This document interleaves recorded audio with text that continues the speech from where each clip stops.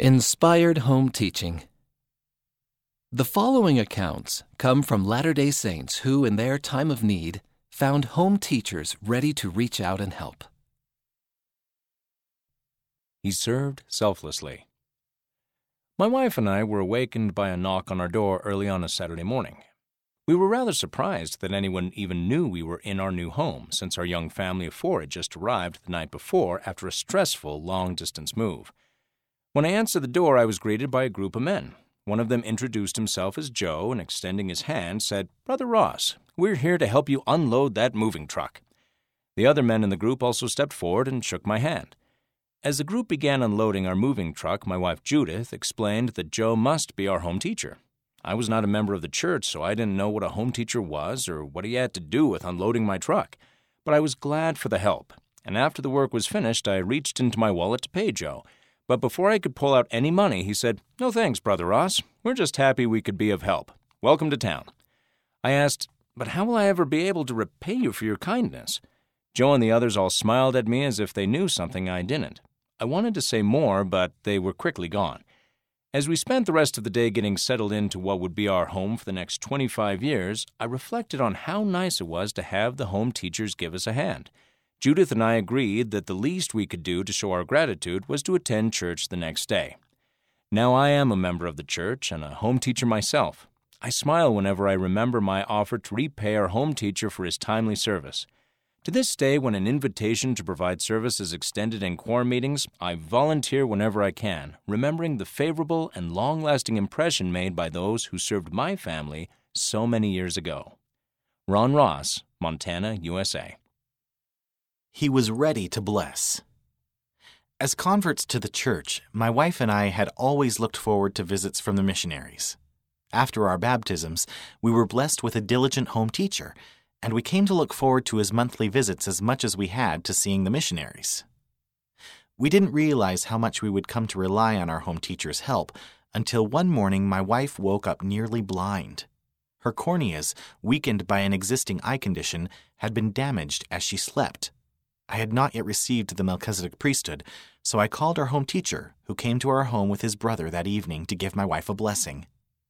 The next morning, the first words out of her mouth were, "I can see." My wife suffered no severe repercussions from the incident, though she had to begin putting a gel into her eyes each night to prevent her corneas from tearing again.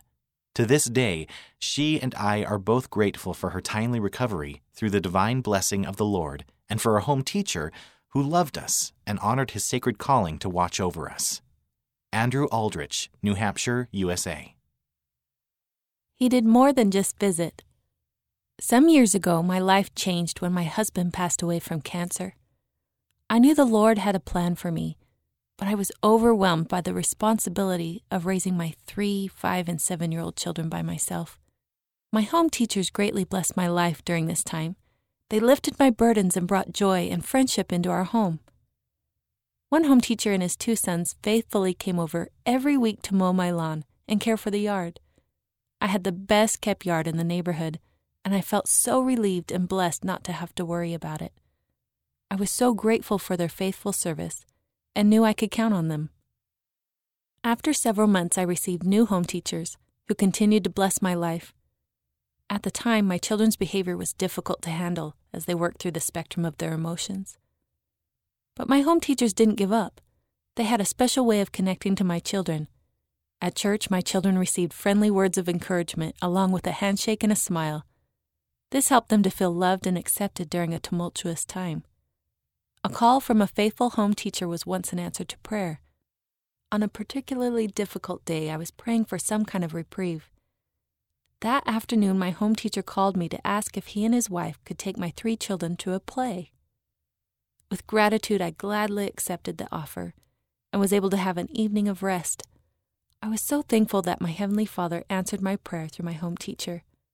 Being a single parent was the hardest thing I've ever had to do, but my home teachers lifted my burdens. Joelle Peterson Baker, Utah, USA. Sidebar. A New Era of Home Teaching by Elder Jeffrey R. Holland. Lift your vision of home teaching. Please, in newer, better ways, see yourself as emissaries of the Lord to His children. We would hope that you will establish an era of genuine watching over and caring for each other, addressing spiritual and temporal needs in any way that needs help. Elder Jeffrey R. Holland of the Quorum of the 12 Apostles, Emissaries to the Church, Ensign, November 2016, page 62. Share with us. What simple thing have your home teachers done that has blessed you? Share your story with us by messaging us at facebook.com/ensign.magazine. For more stories, read 3 more examples of inspired home teaching at ensign.lds.org. End of the article, Inspired Home Teaching, read by Wes Nelson, Casey Wayman, Rena Nelson, and Ben Cummins.